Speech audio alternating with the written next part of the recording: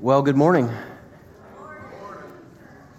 My name is Dan. If you're relatively new, we welcome you here. If you're in person, so thrilled to be together. If you're watching you're watching online, we're grateful to have you with us too. I don't normally open a message like this, but I wanted you to hear from me about today's message. So here we go. Today's a great message. I mean, terrific. It's going to be a terrific message. I don't know if the delivery is going to be great or terrific, but I can assure you that in this content here somewhere, God has something for you. And we all know, right, the book of Ruth is not about you. The Bible's not about you. The Bible is about God. He's revealing himself through the scriptures. But we're going to experience today that even though the scripture isn't about us, today you're going to experience, I think, something that God has for you. Initially, what we're doing is taking a look at a redemption story. A redemption story.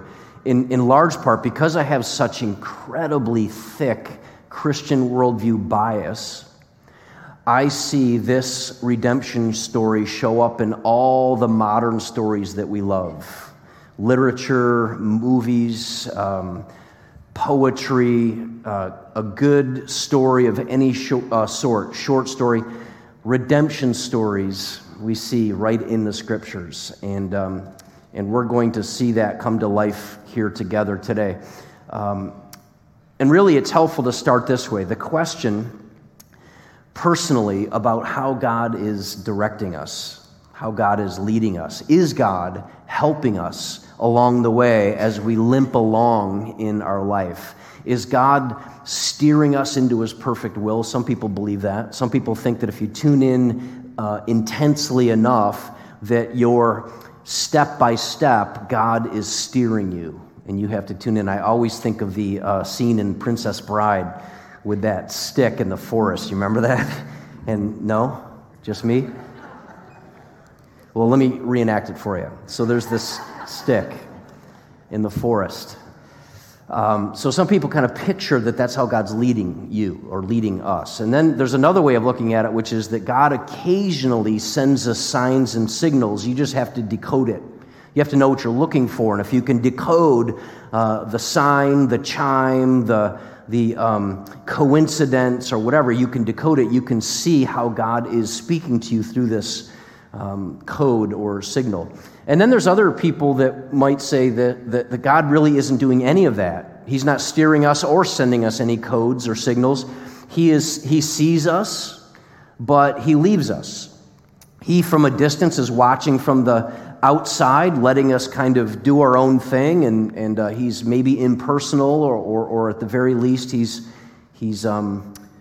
disengaged. So your view of how God is working in your life might be somewhere in between. It might be a combination of those at some ways. But at a time in the Old Testament when we look for God to be working through his people, and specifically through kings and judges, the country, the people of Israel, we get to see how God works through ordinary people, not exclusively or even primarily through kings and judges and rulers. He works through ordinary people. And so what is the book of Ruth story? Really, it starts with a question. And the question in the book of Ruth is, how is God involved in the day-to-day joys and hardships of our lives? You'll notice that this question doesn't say, is God involved? The question is, how is he involved? In what ways is God showing up? In what ways is God making himself known and present in our lives?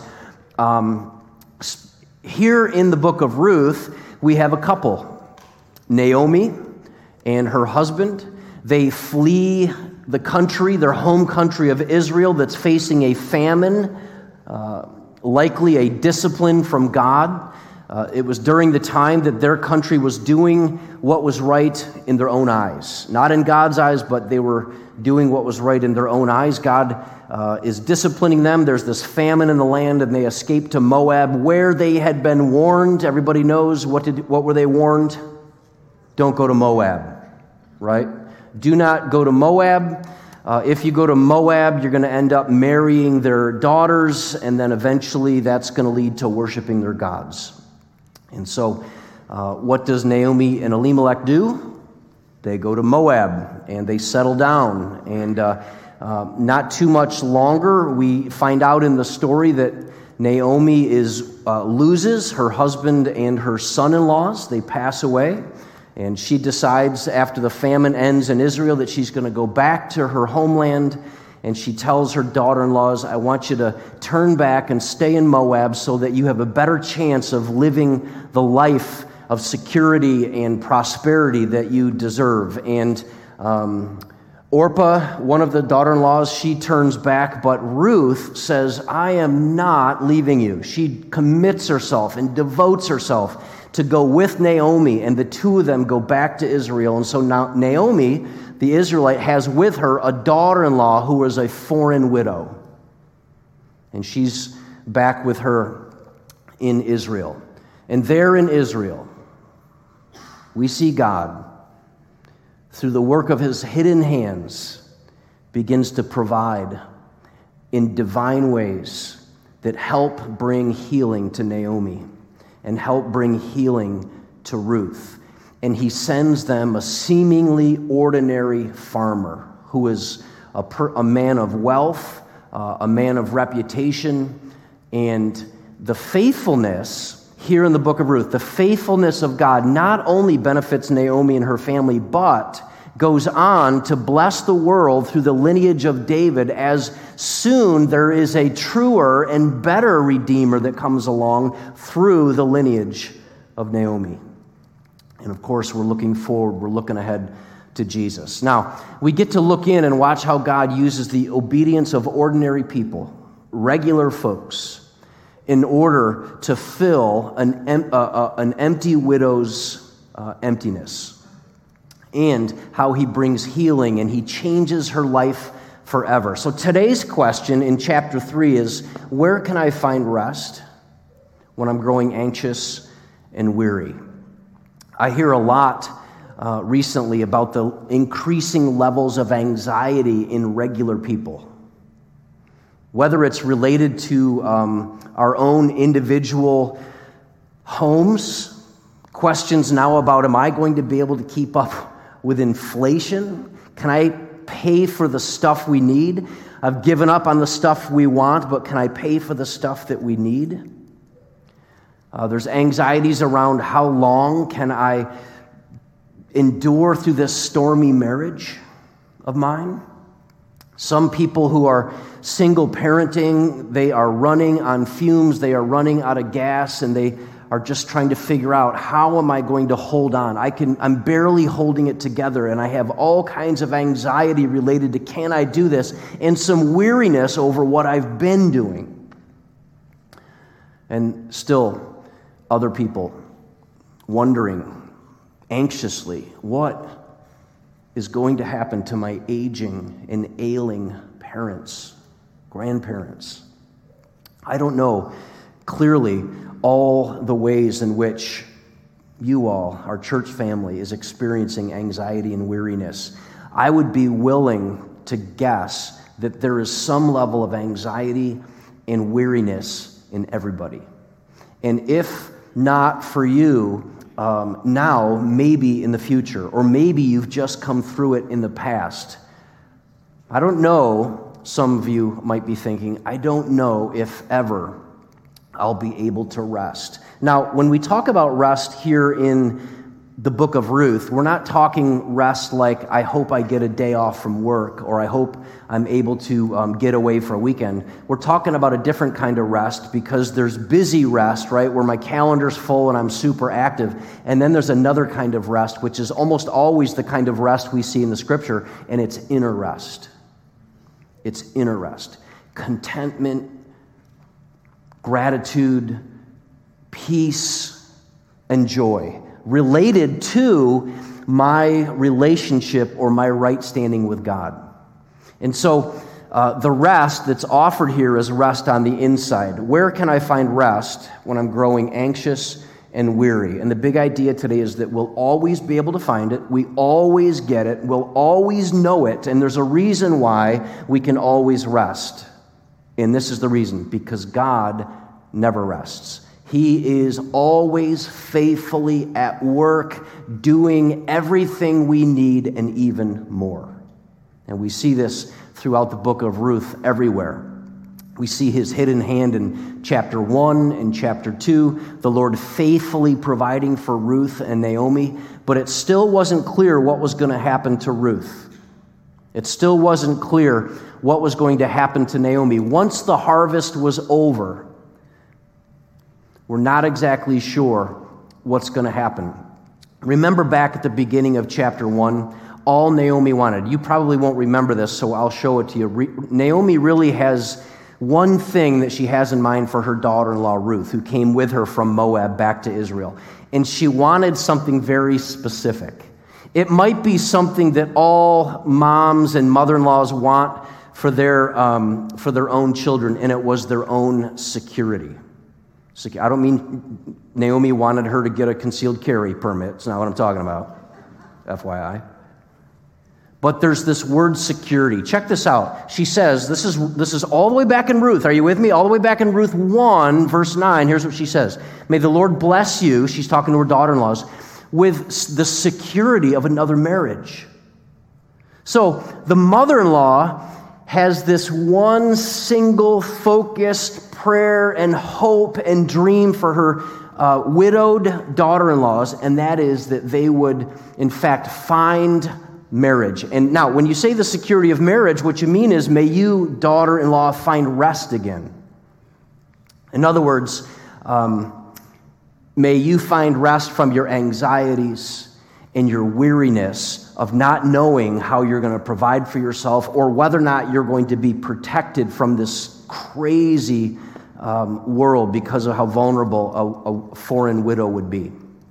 So, now, her solution to get rid of anxiety and weariness was a secure marriage. Some people might say, that's where my anxieties and weariness is coming from, Naomi. But she here in chapter 2, we see that this kind of ends on a downer because there's no real plans for Ruth and Boaz. We don't know if they end up together. There's kind of this growing respect for each other. They're seeing the best in one another. He is providing for her, even though she's only a worker in the field that he's allowed to. And we're left to wonder, really, will anything happen between the two of them? How many of you love a good romance story? Anybody? Don't be afraid to admit it. Men, don't be afraid to admit it. All their hands went up after that. Oh, thank you. A good romance story here. Guess who's not going to sit around and wait to see if Ruth and Boaz get together? Guess who's not going to sit around and just hope? The mother-in-law. She's not going to sit around and say, you know what? Hey, I hope you don't mess it up. I hope you don't. I hope you kind of fall into one another's arms. Instead, Naomi comes up with something so terrific, and she says, "This is so great." She says, "It's time. It's time." In Ruth chapter 3, after all of Boaz's care for Ruth and care for Naomi, and they're still not together. They're still not this permanent, secure marriage plan in place. One day, Naomi says to Ruth, "My daughter, it is time that I found you a permanent home." That means secure marriage. "So that you will be provided for." And at the center of their plan is this main character, Boaz. At the center of their plan, they have already met this man named Boaz, who is described as a worthy man. He has all that they need in terms of wealth and reputation. He is single. He's also a potential redeemer and a man of mercy and justice. And so he lavishes kindness on Ruth, loving kindness, tons of generosity for her mother-in-law Naomi, and Naomi recognizes this could be the dude. This could be him. This could be the man of your dreams. In order to understand this plan, though, we have to take a pause. And we have to look at this main character, Boaz, to help you better understand the book of Ruth. Check this out. Boaz is the main character. And there's a description that Naomi has used to describe Boaz, and it's called something very specific. Let me give you the 3 ways that we see it show up in the different versions of the translations of the Bible. It's a guardian redeemer. Naomi has said this dude, Boaz, is a family redeemer. He's a guardian redeemer. How many of you better remember it this way, based on the way that you grew up in the church? It would be, a translation would be kinsman redeemer, right? They're all the same. It means the same thing. Family redeemer, kinsman redeemer, guardian redeemer. And in this context, redemption involves a widow marrying her husband's next closest relative, right? So her husband dies and she marries his next closest relative in order to keep the property in the family and in order to provide an heir to all the wealth, right? And so it would be somebody who was the closest relative. So far, her plan starts with this main character, Boaz. That's the beginning of the plan. And here's what she says. Boaz is a close relative of ours, and he's been very kind. By the way, if you're a single lady and your mother-in-law says to you, have you thought of so-and-so? He's a close relative. You remember when I said the Bible is not about you? Right, here's a great example. So we have a different culture, right? This culture here is very, very vivid and specific. So he's been very kind, she says, of Boaz, by letting you gather grain with his young women. And so because Boaz is a redeemer, he's a relative, I should say, she obviously believes that there's a good chance that this whole thing is going to work out based on his relationship to the family.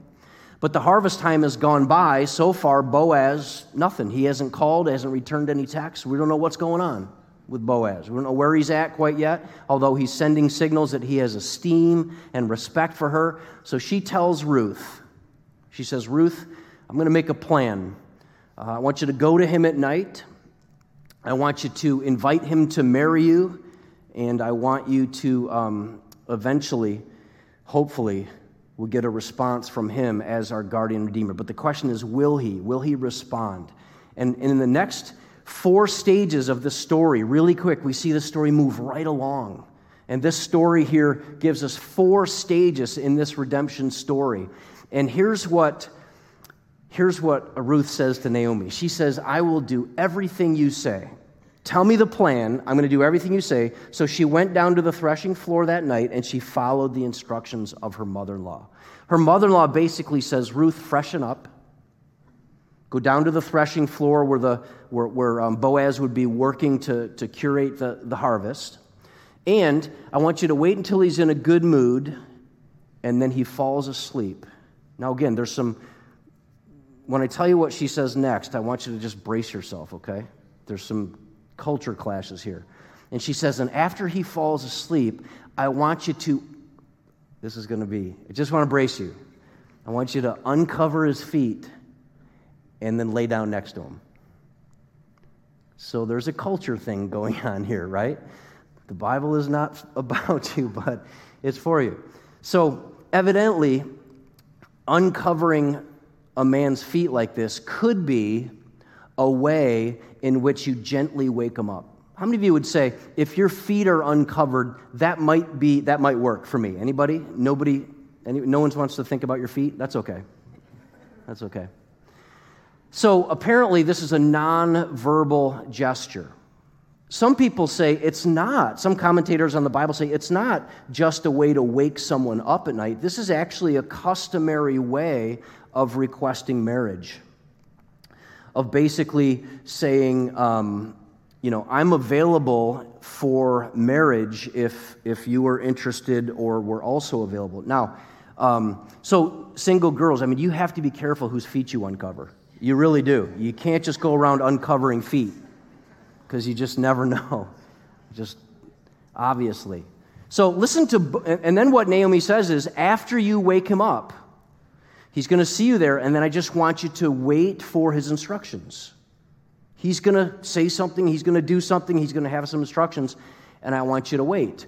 And this actually is a risky plan. This is a very risky plan that she makes. Many men in this situation would have a terribly negative response to this. When you think about the possibility of just him waking up and freaking out at some woman in the dark laying at his feet, and he kind of wakes up jarringly and rejects her and says, what are you doing here? And then wakes up in kind of a groggy rage. It's very possible. And also, she might discover that there's a reason why that he hasn't proposed to her yet, right? There might actually be questions in his mind like, why hasn't any other family redeemer redeemed her yet? He might be thinking, what if it's her reputation as a foreign widow? We also know that he might here wake up in a rage and demand to know how she got in there, who let her in. There's no reason to believe that he quite possibly couldn't have accused her of being a prostitute or prostituting herself. And we also know that this plan could also lead to the horrifying experience for Ruth of rape.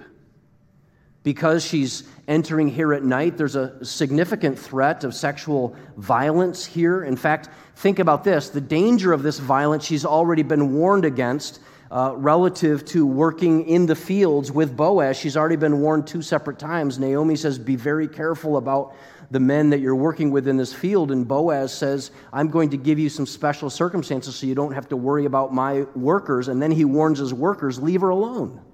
So there's this real possibility through rejection or his own rage or this terrible circumstance, the possibility of rape, that this plan goes terrible. These are great risks. Now, the riskiness of this plan basically exposes the strategy the strategy that Naomi condemns exposes the one thing that will make it secure. It gives us the opportunity to see what can Boaz be trusted. Because really, what we see here is this, that Naomi's plan for rest depended entirely upon the trustworthiness and integrity of Boaz. This is a risky plan, and what they're saying is, we're going to put all of this risk, we're going to take these risks, and we're going to put all of the outcomes in the hands of Boaz. And hopefully, this is going to go right. And by the way, there's this sensuality that emerges out of this story as you think about how this plan goes down at night and her sneaking in and lying next to him and so on. But actually, it serves to show us the purity of both of these people and the reasons that you see that these are very, very special people. So there's this tension building. And it's important because as this tension builds, you get to see them demonstrate their purity. Naomi gives these instructions, and as Ruth wholeheartedly accepts them, they're both displaying amazing, intense trust in Boaz's integrity. And we're invited in such a way, we're invited into the story. When you read this story properly, we're invited to live in such a way that all of our life's plans, all of the risks that we're taking, that we are living in such a way as to depend on the kindness, to depend on the integrity and the redeeming power of Jesus. We are to see that this is for us, to make our plans and live our lives, taking the risks that we take for trusting, throwing ourselves and being fully and completely and totally dependent upon the character and nature of Jesus. And we see God using Boaz to illustrate that. And to the extent that we know that we can trust Jesus, we will take risks to serve him, obey him, to follow him, to receive him and trust him. We take those risks depending on the level of trust that we have for him. And when we don't, and when we're suspicious about throwing ourselves into the loving hands to trust Jesus, it exposes in us perhaps a too limited view of who Jesus is, too small, too weak, too inaccurate or blurry. And we get to see this lived out in the life here. And when we see Jesus as a true and better Boaz, then we start to throw ourselves at this Redeemer, at this bridegroom who's Jesus, and his perfect integrity and his perfect kindness. We joyfully lean on his character and expect that no matter what risk we take, if it is to please Jesus, he will always and forever come through because he's trustworthy. And we're invited to see Boaz as Jesus. Now, after Boaz had finished eating and drinking, this is the kind of the description of the plan, and was in good spirits, he lay down at the far end of the pile of grain, and he went to sleep. Then Ruth came, quietly uncovered his feet, and he laid down. How many of you want to know what happens here? Can you feel it building? Can you sense the possible tension as Boaz starts to feel the air on his feet? What is going to happen? Around midnight, this is all going down. And here's what we see. This is so good. I love this about Ruth. Ruth actually steps out here and she boldly goes beyond the plan. So Ruth here, it's not enough for her to just follow Naomi's plan and uncover his feet and lay down. She's like, I'm going for it. Ruth goes for it. Ruth says, I am launching out with this boldness in my faith. I am launching out to take the initiative. And look what she says. When he wakes up, she blurts out, spread the corner of your covering over me if you are my family redeemer. So in the nighttime where he finally wakes up, she's like, spread your covering over me. And we've already seen him mention to her that she is resting in the wings, the covering of God, who he says is Yahweh. And here she says, spread the corner. Now, this is another cultural thing that we have to understand. She is proposing to Boaz. She is taking the initiative to propose marriage. When she says, spread your garment, she is saying, cover me with the security of your marriage. Be my husband. How spectacular is this bold and risky faith that she's demonstrated.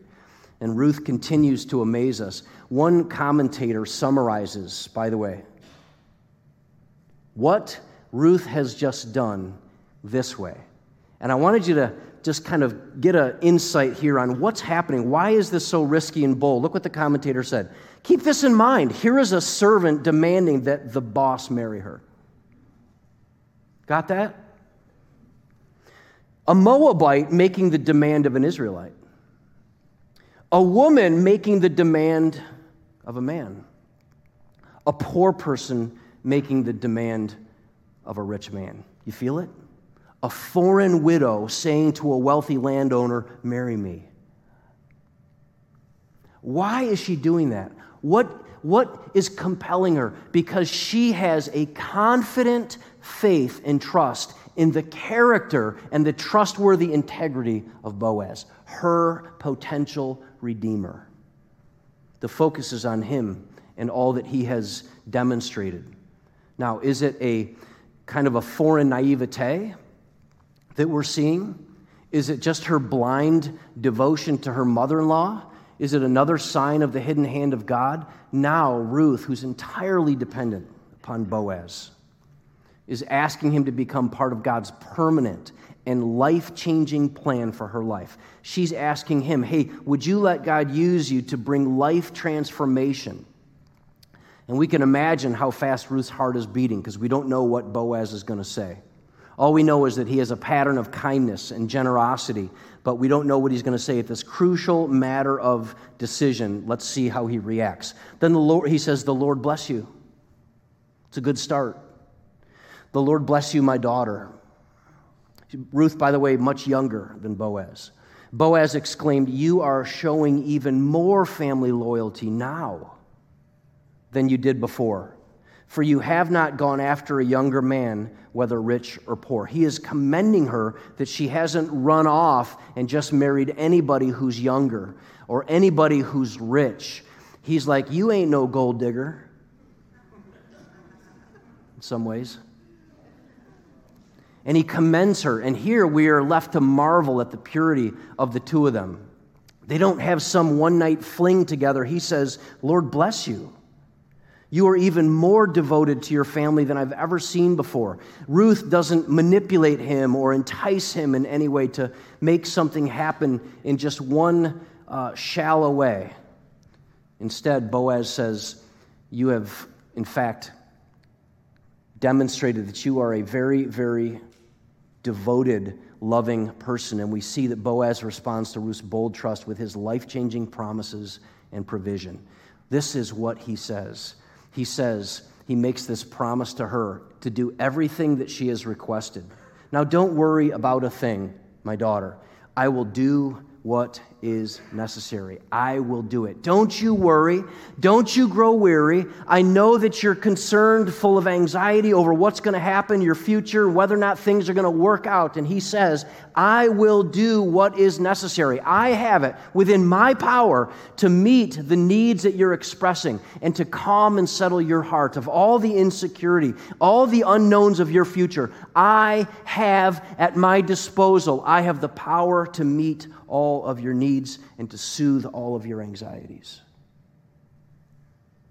What if this is just a type of Jesus in the Old Testament? What if Boaz is speaking to her words that come from our Creator through the person and through the work of Jesus, where he says, I know how unnerved and amped up you are about the unknowns in your life, but I will do what is necessary. And then he goes on to say, then, as surely as the Lord lives, I will redeem you myself. I'll do it. I'll be the one. I'll be the tool in the hand of God to bring you the stability and security that you need. Now, there is a huge problem.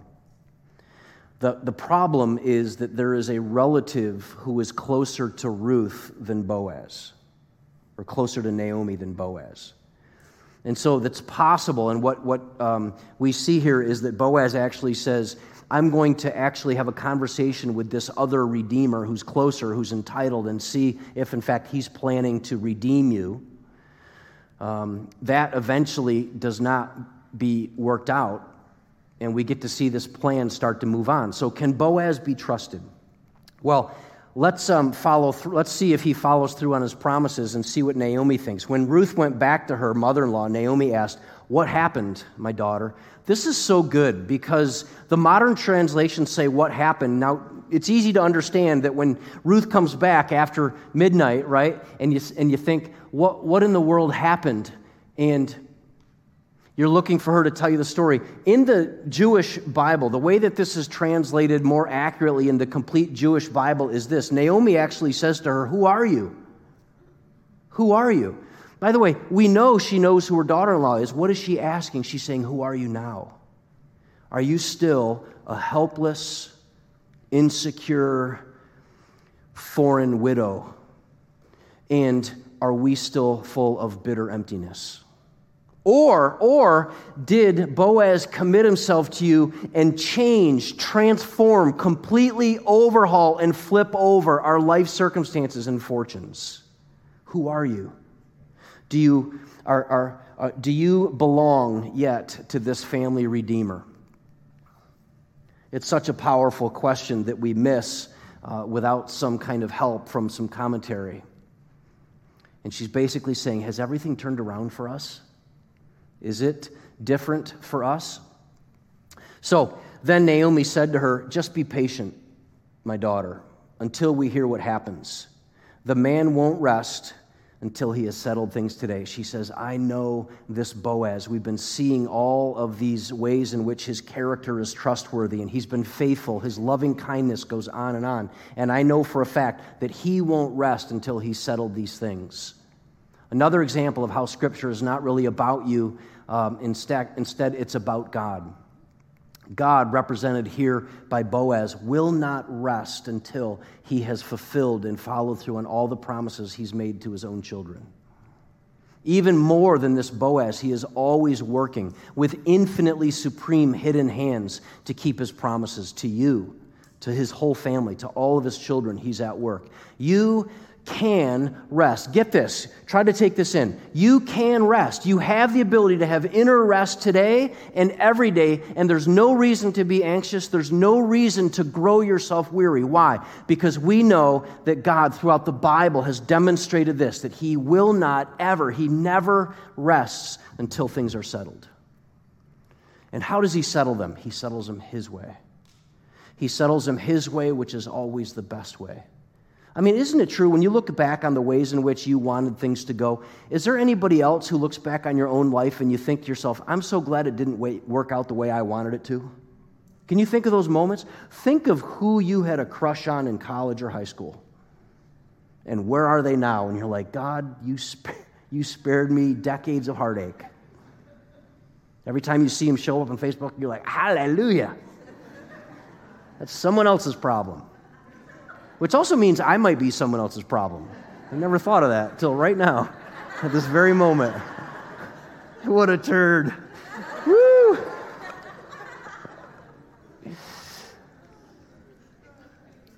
We have to read these texts knowing that God is showing up in these texts. He is showing himself, and he's pointing ahead to the work of Jesus. And Boaz's provision here is so important. So here's what he does. He says, I'm not going to rest until things are settled today. And then he does two things. He sends Ruth off before it's light. Do you know why he sends her off before it's light? He's protecting her reputation. And what he says to her is, look, the sun's going to come up, and we don't want people seeing you slipping out of the threshing floor here and making people wonder, like, was that Ruth coming out of his... Anyway, so he protects her and says, you got to get off and get out before light to protect her dignity and reputation. And then he says, but before you go, I want you to take this gift. And he has her kind of spread out this garment, and he puts on her, the scripture says he takes this grain and he puts this grain in, and it's so heavy, there's so much of it, he has to put it on her. And traditionally, it might be kind of on her head, or it might be kind of in this backpack kind of way. But he puts on her, and she carries back to Naomi 60 pounds of grain. 60 pounds. As a look, as a down payment into how much abundance and overflow and how much more that God is going to provide to her through him in the future. And he just says, here's just a little down payment. Naomi can rest knowing how much God is providing through me. And he tells her that this is a gift. She doesn't have to do anything. She doesn't have to work for it. This is a special gift, not based on anything that she's done. Naomi once described herself as empty, right? You remember that? I am bitter, empty. And here we see the beginning of her journey of her being restored, of her being empty and alone and being without any grain. And now here Ruth comes back to her with an abundance, an overflow of everything that she could possibly want. She was childless and hungry, and now she has more than she could ever imagine. And through Ruth and Boaz, she's taken this journey as God's healing her bitterness and as God's healing her emptiness. Because our God is a restoring, redeeming, healing God. And he's not just at work in the Old Testament, he's at work now in your life through ordinary means. His divine, supremely capable, hidden hands are at work to bring healing to your heart, whether we see it or not. God doesn't even have to mention his own name to you, and he's still at work, just like he is in the book of Ruth. Her days of bitter emptiness are soon to be over. And we're going to see this, that Jesus responds to our bold faith in the same way. The last phase of the redemption story comes up in the New Testament. Jesus responds. He has already seen us in our need. He's already seen us helplessly sitting at his feet. He's already seen us approach him, and when we approach Jesus, relatively speaking, we're just like a foreign widow. We don't bring anything. We have nothing to offer. The only thing that we have to offer Jesus is our complete and utter, entirely dependent self, our empty bitterness. And when we approach him, he sees us, and he spreads his robe of righteousness over us, and he covers us, providing us everything that we need to approach God in heaven. Everything we need to be justified. And he makes us his own. He adopts us and redeems us into his own family. So what does that mean? So now what? So let your trust for Jesus resemble their trust for Boaz. Let that trust that they have in Boaz inspire you to trust Jesus the same way. Jesus says, if you could hear him, if he could come through the scriptures and speak to us with the resonating witness of the Holy Spirit, he would say, don't worry about a thing, my child. I will do what's necessary. I will do what's necessary. I never rest, so you can rest. You can rest on the inside. There's nothing you bring to the relationship. All you're bringing is your trust and your dependence. Trust and dependence. I have lots of dependence. I have a little bit of trust, and that's how Jesus receives you. That's how he receives us. And all you need is found by your full and wholehearted dependence on Jesus. Secondly, look for your most fulfilling identity in your union with Jesus. Look for your most fulfilling identity in your union with Jesus. So this is an appropriate place to ask the question, who are you? Who are you? Who do you belong to? Are you yours? Do you belong to the culture? Do you belong to a political party? Do you belong to a team? Do you belong to a community or a club or a hobby group? Or where do you find yourself identifying as, that's who I belong to? And would you might even say, I don't belong anywhere, I'm just displaced. There's a sense of loneliness that is so deep, I don't know if it's ever going to change. And I ask you this question today, would you be open? Would you be open to be received just as you are? Would you be open to approach God like a foreign widow, sitting helplessly at his feet? Would you be open? Coming with all of your emptiness, he willingly transforms your identity.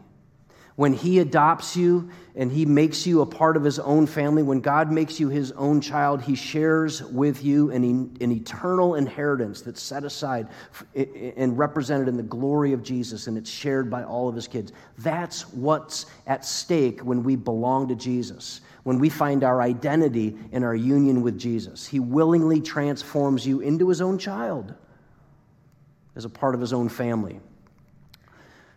Lastly, so what about focusing on resting? Resting in Jesus' faithful, loving kindness. And what's happening now that's wearying you?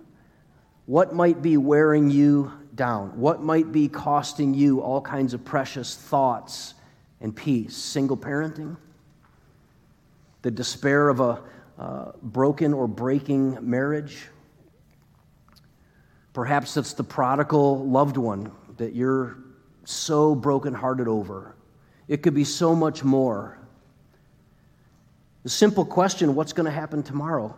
If you follow the headlines, you might have this question out every now and then. What's coming? What in the world is going down? How is it going to look? Is it going to resolve?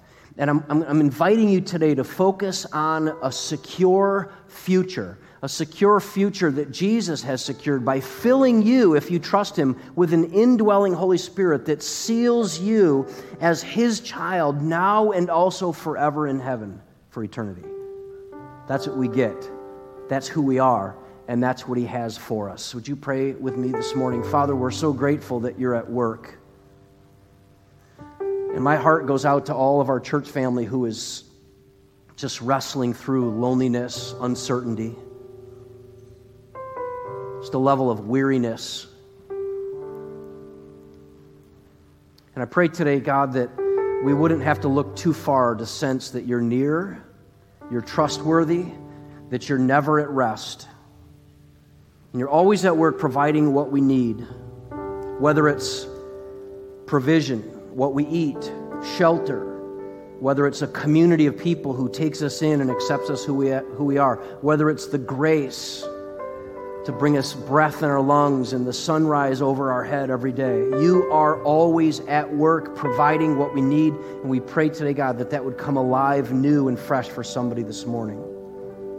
We're so grateful for the picture that you're painting for us of your faithfulness, of your loving kindness, of your mercy and justice. And as we approach you like a helpless foreign widow, we pray that you would find in us someone completely dependent and trust for you. I wonder this morning if, while we're just praying together, there'd be somebody who'd slip your hand up and say, Pastor, this is a timely message. In fact, I sense God telling me in some way, just it's resonating with me, this is what I need this morning. Would you raise your hand? I want to know, who am I praying for? This is what I need. Anybody else? This is what I need. God is speaking to me somehow. I just sense it. I know it. This is what I need. My hope and joy and rest is going to come in total dependence on a God who says, I will do it. Thank you, Father. God, you see all these hands that are raised, and we pray today that as you stir us to put our trust in Jesus, maybe it's the first time, and you bring someone to saving faith, and then yet others, there are those who are saying, I am just sensing you at work, Father, and I need you to realign my heart. As we sing this song together, God, I pray for realignment. Pray that you'd revive, and then you'd be at work in redeeming those whose lives have been perhaps damaged with bitter emptiness. We thank you for doing it in Jesus' name. Would you stand, church family, and join us if you're watching online and sing these songs of celebration and these songs of rest in who Jesus is for us.